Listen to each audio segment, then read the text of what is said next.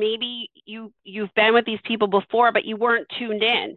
Okay, let's tune in. Let's watch how people interact. What do they talk about? Now you have information, which makes it easier to adapt and to be part of the conversation. Hello, and welcome to ADHD Essentials, part of the ADHD Rewired podcast network. I'm your host, Brendan Mahan. I'm a former teacher and mental health clinician turned ADHD coach, trainer, and consultant. I can be reached at brendan@adhdessentials.com. Here at ADHD Essentials, we help families develop the skills and knowledge needed to better manage attention deficit hyperactivity disorder. Visit ADHDessentials.com for more details. What's up, team? The ADHD Essentials parenting groups will enter their 14th season at the start of next year.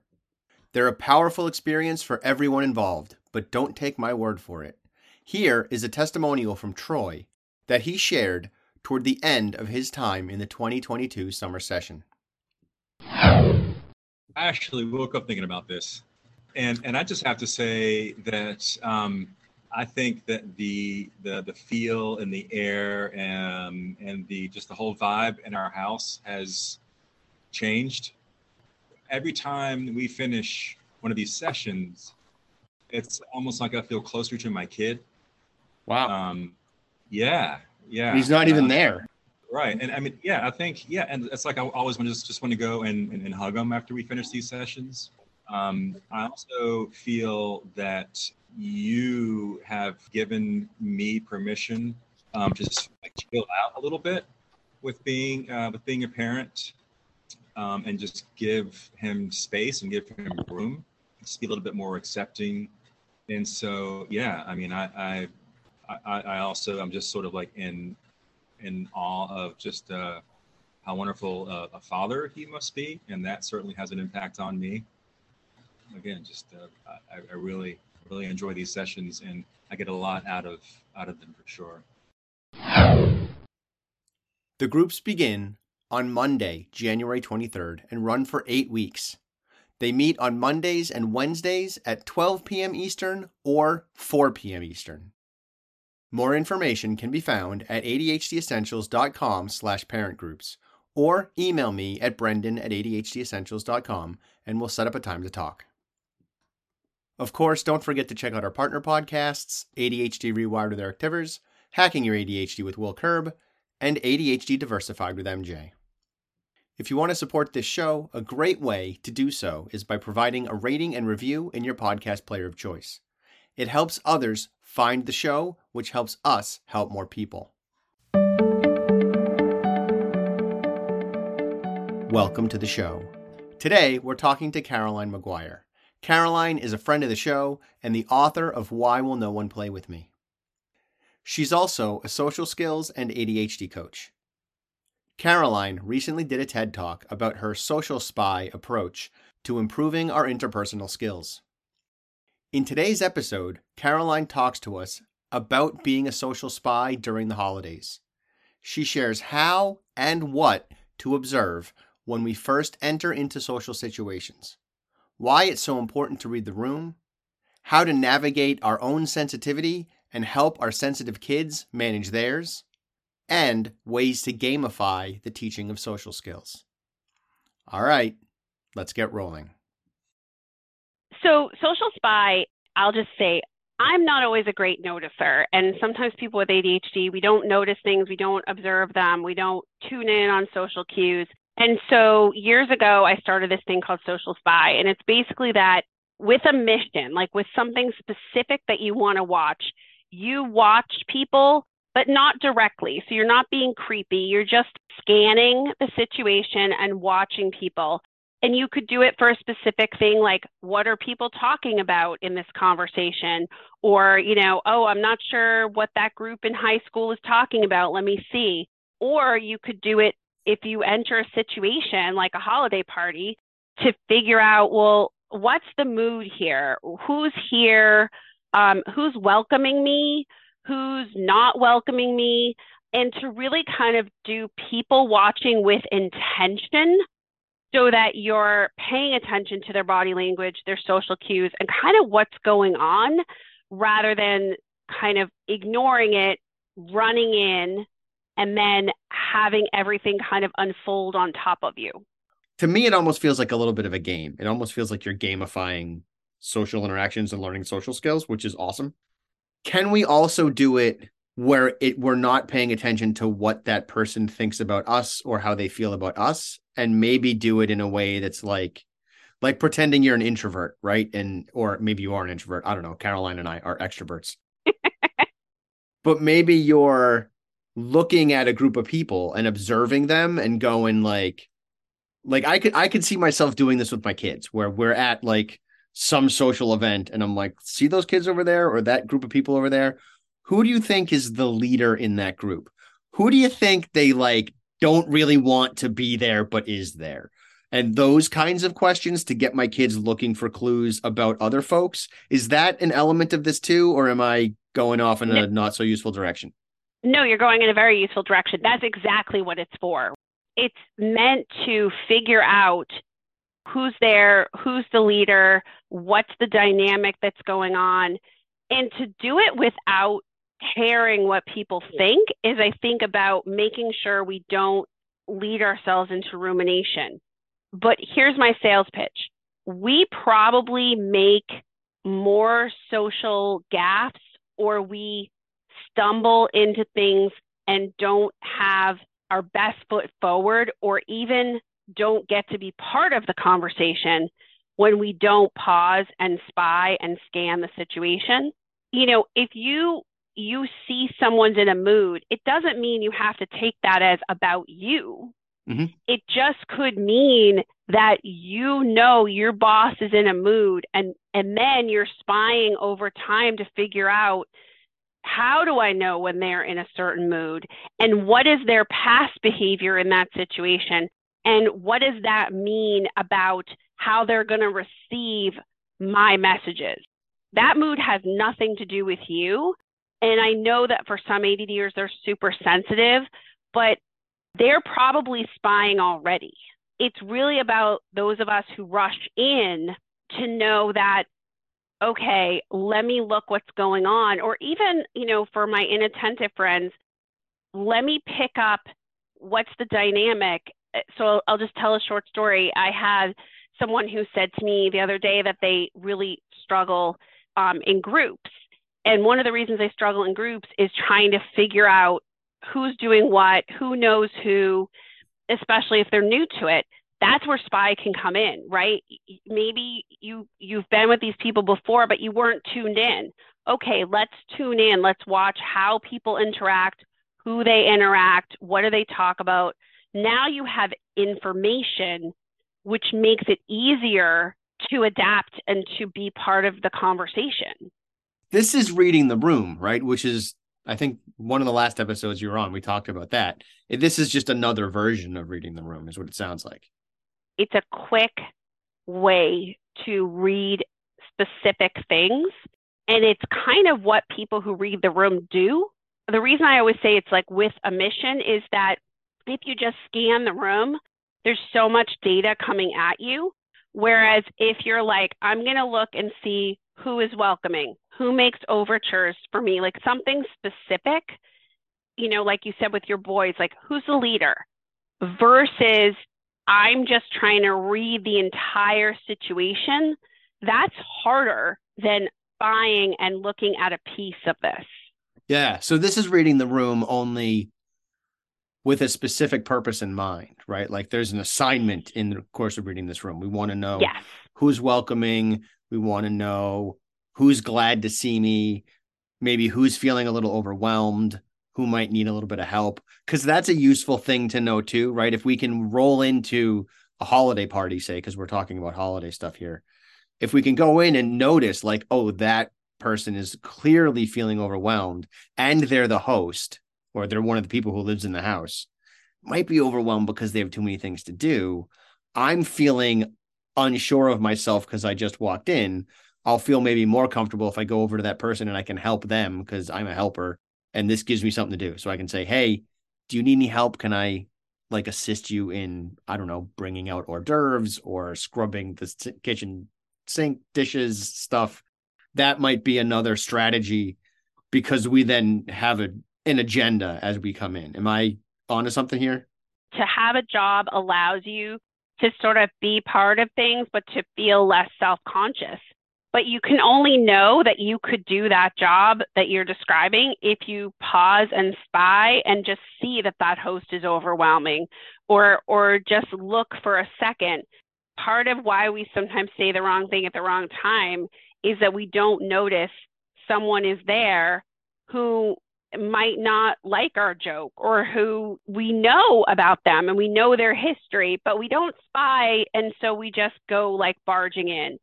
Part of what I talk about in the TED is that people show what they are feeling with their gestures and their body language. And we historically, I'll just say, I didn't always watch that. And so part of this is becoming like someone who watches for those signals. Can I activate my teacher brain and be like, here's how to do this? Oh, listeners, you can do this for yourself. You can do this with your kids. If you're one of the parents who listens, watch a TV show and pay attention to what they're doing. And you can even watch an episode, like a 22-minute episode or whatever. Friends is an especially good show for this because they overact everything. All of their emotions are really, really well defined because of how they act in that show. And because they're overacting, and it's not like a ridiculous degree, it's just everything is exaggerated. But because it's exaggerated, it's a lot easier to pick up on their emotions, and that's why they're doing it. Then we can see examples of what are these gestures, what are these body language cues, what are the facial expressions, and then we can have an idea of what to look for in a real social situation.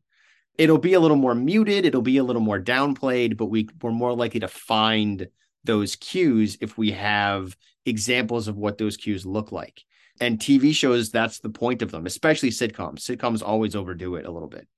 I use a lot of TV shows with kids, especially, this is a hack for parents. If your kid is like, nothing's wrong, I don't offend anyone, it's all in your head. When I go to college, everything will be fine. Kids say this to me all the time. It's you and my mom, blah, blah, blah, blah, blah. I will have them watch certain TV shows where someone's like really outrageous, like the episode of The Office where Dwight is at Benihana and he talks about Skinny Magoose with everybody at Benihana. And those kids may do some of those offensive things, but I don't point that out. I just say, like, hey, what do you think of what he just did? And they're like, oh my gosh, like, it's so insensitive. Like, and now I have a door open and I can sort of step in and say, what do you think is the impression people have when you always tell the truth no matter what, whatever it is? And we can get talking about it. And it's like a roundabout way rather than the direct way that parents tend to do it. And I totally know why you do this because you're desperate, where we're like, stop doing that. You always do that. It's offensive. People don't like it. Right. But they don't see that it's offensive because of weak executive function. And so all they do is like put up their deflector shield and tune you out. And some of that is we need to ask questions. We need to say to our kids, like, how do you think your uncle felt when you were talking to him about Roblox for 3.5 hours at Christmas Eve breakfast? Like, oh my God, that's so something that's happened. And I love this one show called Psych. So one of the things I do with Spy, they do on Psych, which is that I ask kids to go somewhere and close their eyes and have observed quickly and then be like, what's all the exits here? Who has on a hat? And that's an exercise they do in Psych. And I think it's like a really great thing because it's gamifying it, but you're getting them to be better observers so that when they enter a situation, they have that mental understanding that you should look who's here and what they're about and what they're doing before you just start talking about Roblox. I want to swing back to the sensitive person too, because that's certainly an ADHD thing. And I think the sensitive person has some important lessons hiding inside of them. Because the sensitive person who might observe everything and notice all the things because they're sensitive, but they're also more likely to take that stuff personally. And they're more likely to say, like, Uncle Jim left because I went over to talk to him. And they don't know that Uncle Jim was talking to Sally about Roblox for 3.5 hours before they walked up to him.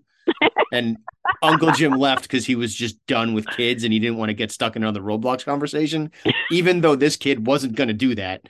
I think it's important to recognize when we're either prepping our kids for a Christmas Eve dinner, breakfast, whatever, to prep them for, if it's a sensitive kid, folks are not that concerned about you in the nicest way possible. But like Right. the sensitive kid, and really most young adolescents, so most kids in like middle school ages, so like early teenagers, just before they become a teenager, sometimes they have a very self-centered lens on the world. It's developmentally appropriate. It's supposed to happen. They're not like narcissists. It's just how the brain works. And that self-centeredness leads them to feel like there's always a spotlight on them, even though there generally isn't a spotlight on them. And our sensitive kids are especially going to feel that way. And so guiding them through that, I think, is a piece of this that we need to make sure we touch on. The sensitive kids I work with definitely observe everything. And one of the things that comes up sometimes is their expectation that other people are sensitive. And so they'll say things to me like, conversation's hard for me. So my friends should have invited me, should have facilitated it, should have done such and such, should have done this, because they know that. And I'm like, well, you have to realize teenagers are developmentally very selfish. And they would have to have noticed that about you and have, their cap on where they think, I'm going to help relieve Sally's burden. And is that teenagers? And they'll laugh and be like, no. The more we can also help sensitive people know that they kind of have a superpower and they're picking up stuff other people are not picking up. And therefore, other people don't have bad intentions, but they aren't thinking about you. They're not facilitating your conversations and helping you out, but they're also not reacting to you as much. I had a teenager who, there was a mean girl, and the mean girl told her, basically like, I'm friends with these people you're friends with, and they're going to listen to me and they're going to pay attention to me and they're all about me and I'm going to like take them away from you. And my girl spied, and she noticed that those other people didn't bother with the mean girl at all. And they didn't even acknowledge her in the cafeteria or the hallway. And if she said hello, because this girl was telling her, I have all this power. If she said hello, they were like agnostic, like, oh, hey. She started to realize, wait a minute, maybe this person isn't really friends with these people. Maybe they're not really all powerful like Oz or something, right? And so even if you're sensitive, you could use spy for good, right? And therefore know that, like, what are the real dynamics? And our sensitive folks pick up on the real dynamics. We just need to make sure that they don't attribute those dynamics to themselves when it's really about the Roblox or whatever. In case anyone needs to hear this, if you're ever in that situation, you just go and tell your friends what that person said. That's true. How you fight that. You just go, I can't believe what this person just said. They just told me they're going to take all my friends away. Like, that's not cool. And you can kind of laugh it off. You don't have to make it into a huge drama. But what happens is if those friends start to distance from you later because that other person is yanking them away, you can go, wow, it's actually working. And then it undermines the strength and power of the bully because the friends that are worth keeping around at least are like, oh, we're being manipulated by that person. And you told us this was going to happen a month ago. And we laughed about it. 100%. But I loved that she spied. I love that she was like, what am I going to do? Right. And, sometimes our shyer people aren't as bold to go up and say, hey, this is what someone said about me. But it was like, I wasn't around. Her parents weren't around. She was trying to figure it out. And she was like, I'm going to watch and see if there is this like all powerful, oligarchy going on here.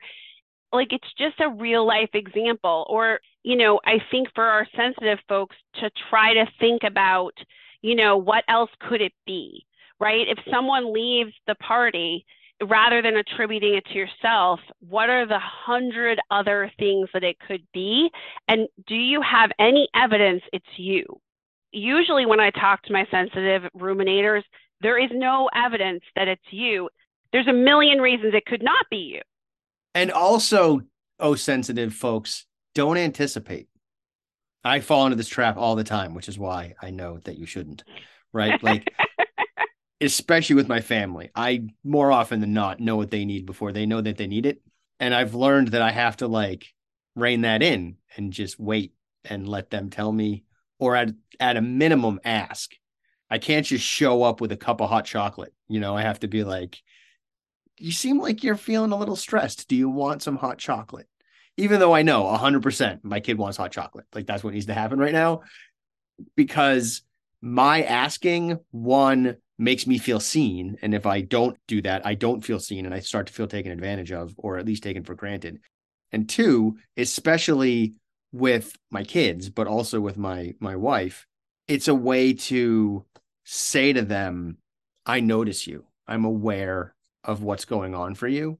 And that's important too. And it's also important for my kids to hear, like, oh, this behavior is why dad thinks that I'm feeling upset, frustrated, whatever, so that they know what I'm seeing. And that helps them be a social spy for themselves and potentially other people as well.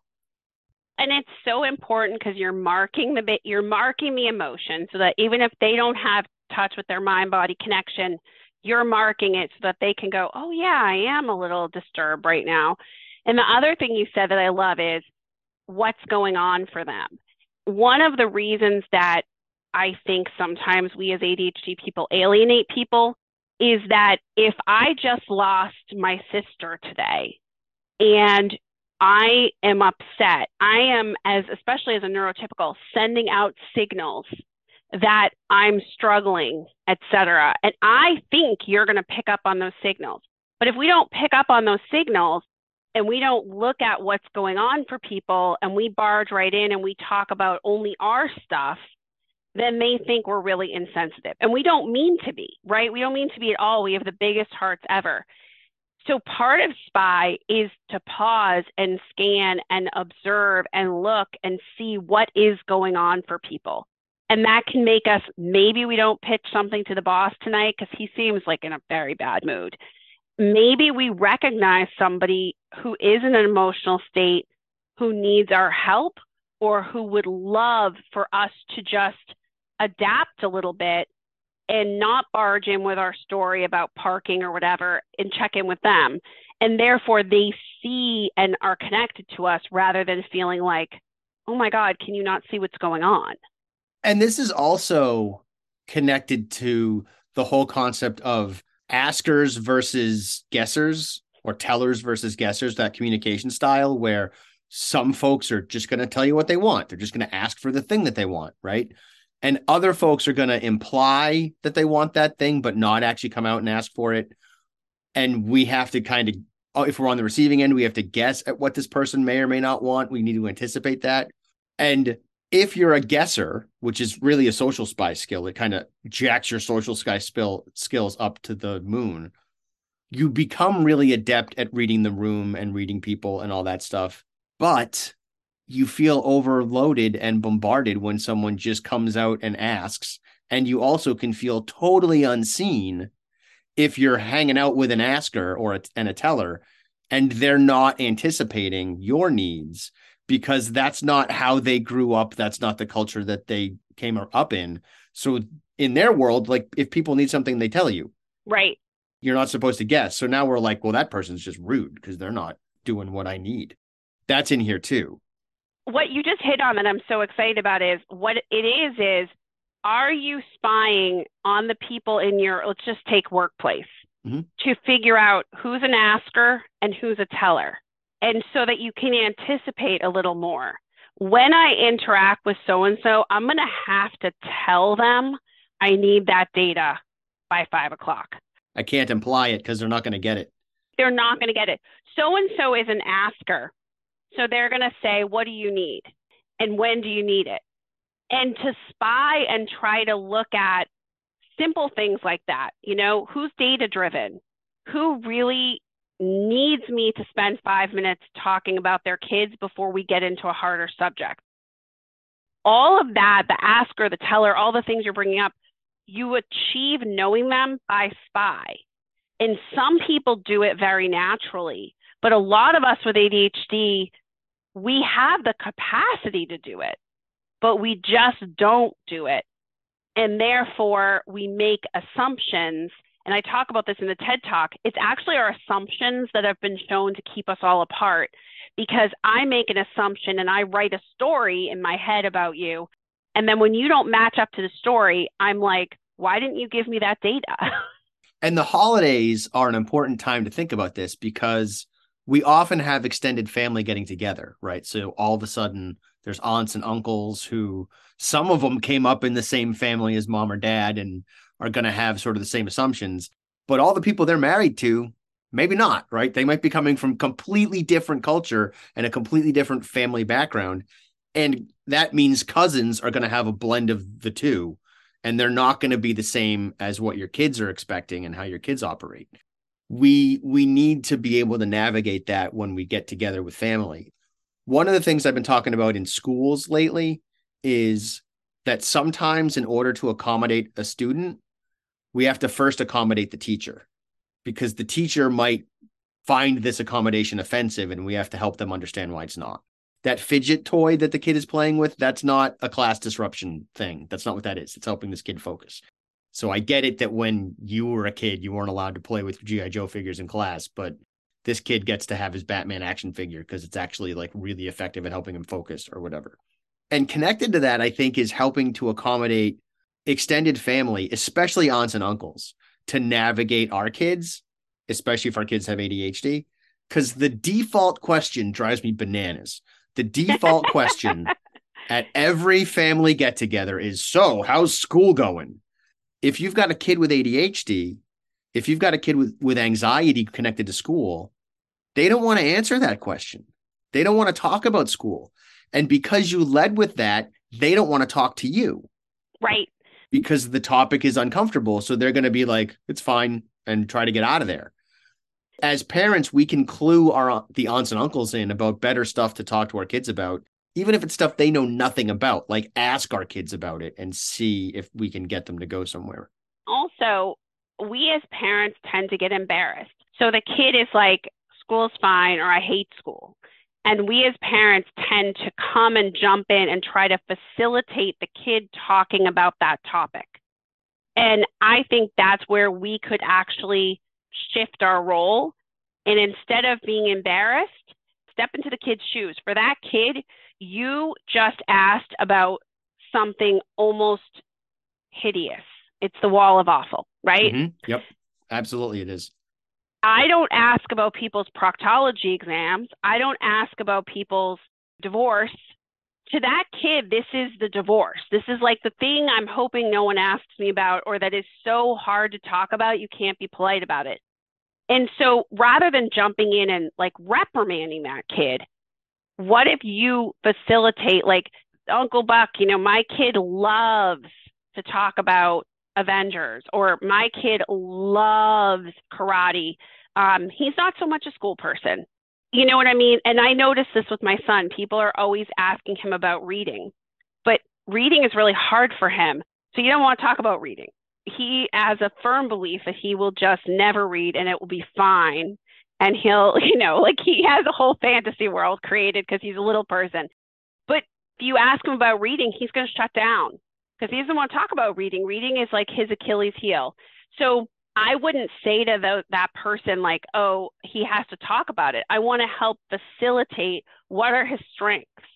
Yeah. What will he talk about to you? Roadblocks, by the way, being one of those topics. Right. And adults have to be ready for that, right? Adults have to be ready to talk about the thing that they don't understand.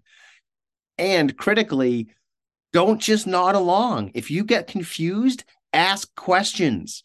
Let the kid be the expert, because that's fun for them. They're already talking about a thing that they love. Like, let them know a lot more than you, and you sit at their learning tree for a change. That's an okay thing to do. I think it's okay for adults to go up to a kid that they see at the holidays or at a family reunion or whatever that they know doesn't like school, and just say, hey, so not a fan of school, huh? Yeah, not really. And if you weren't a fan of school either, you can say that. I didn't really like school that much either. You're not going to undermine this kid's academic future if you Right. commiserate with them about how school is not the greatest thing in the world. Like that, you're allowed to do that. And further, if the kid is an introvert, I have learned from my son, there are some fun questions you can ask introverts that you can't ask anyone else. And they're social spy questions. One of the questions that I got the most mileage out of with Gavin was, I said to him one day, because we were driving around and we went through a phase where we drove around a lot and we would have conversations. And I kept trying to ask, like, what'd you do in school today? Who did you talk to? Who are you hanging out with? Who are your friends? And like, did not work. And one day I was like, wait, hold on. He's an introvert. I'm an extrovert. All of my questions are extrovert biased. What if I try to think about introvert questions? So I said to him, I was like, what's the most middle school thing you observed someone doing today? Ooh. Right? He lit right up. It took him he had to think about it for about 30 seconds. Then he was like, this. Because introverts observe, right? Like a lot of introverts are doing that social spy stuff by default, even if they don't know they're doing it, and they might not be doing it for a purpose. So there's still places to refine. But he was like, this was the thing. I learned I could ask that question once a week, once every 2 weeks, and I'd get mileage out of it. If I did it more than that, it felt too gimmicky and I would lose them. But using what does your kid seem to dig and what do you know about him and how can you change your questions? You might get a little more mileage out of it. And then those sort of, I don't want to say weird, but those sort of out of the box questions, give them to whoever the favorite aunt or uncle is, or if grandma, whoever they have the best connection with, give those questions to that person to strengthen that bond. Unless there's one specific person that you feel like you need to strengthen the bond with that isn't a favorite, but you may as well lean into the favorites. If there's dynamics with grandparents or aunts and uncles that always make it hard for your kid or make it hard for you to parent them, to have that conversation ahead too. Introverts are allowed to be introverts. They don't have to be extroverts, but with different generations, that really wasn't the case. And one of the ways I've explained it to some members of my family, which may or not be helpful, is that my dad's a lefty. And when he went to Catholic school, they used to tie his arm to him, but we don't do that anymore because it's abusive. Yeah. And I've explained to some family members, introverts are allowed to be introverts now, just like we don't tie lefties' arms to them anymore. It gets them talking about the past. They always have a great story about something that happened, and then also to sort of point out maybe that person is like someone in the family. He's like so-and-so. He's really, really good at this stuff. Talk to him about that, just to help them along so that they get this kid's personality is this way, and this is how they're going to interact with you. And they're a great kid, but they're not going to be the life of the party. And just being mindful of time, do you have any ending essentials that you'd like to share with our audience? There was an experiment done on the L in Chicago. They were trying to figure out if people would chat on the subway. Everybody said, no one's going to talk to you on the subway. And what they found that was 90% of people will talk to you on the subway. So don't assume spy. We assume we know how people are going to react, but you really don't know. So if you spy, you're going to get that intelligence that you need and that information, versus if you just make the assumption like they did with the experiment where they were like, nobody's going to talk to anybody. And then they found people were happy to chat.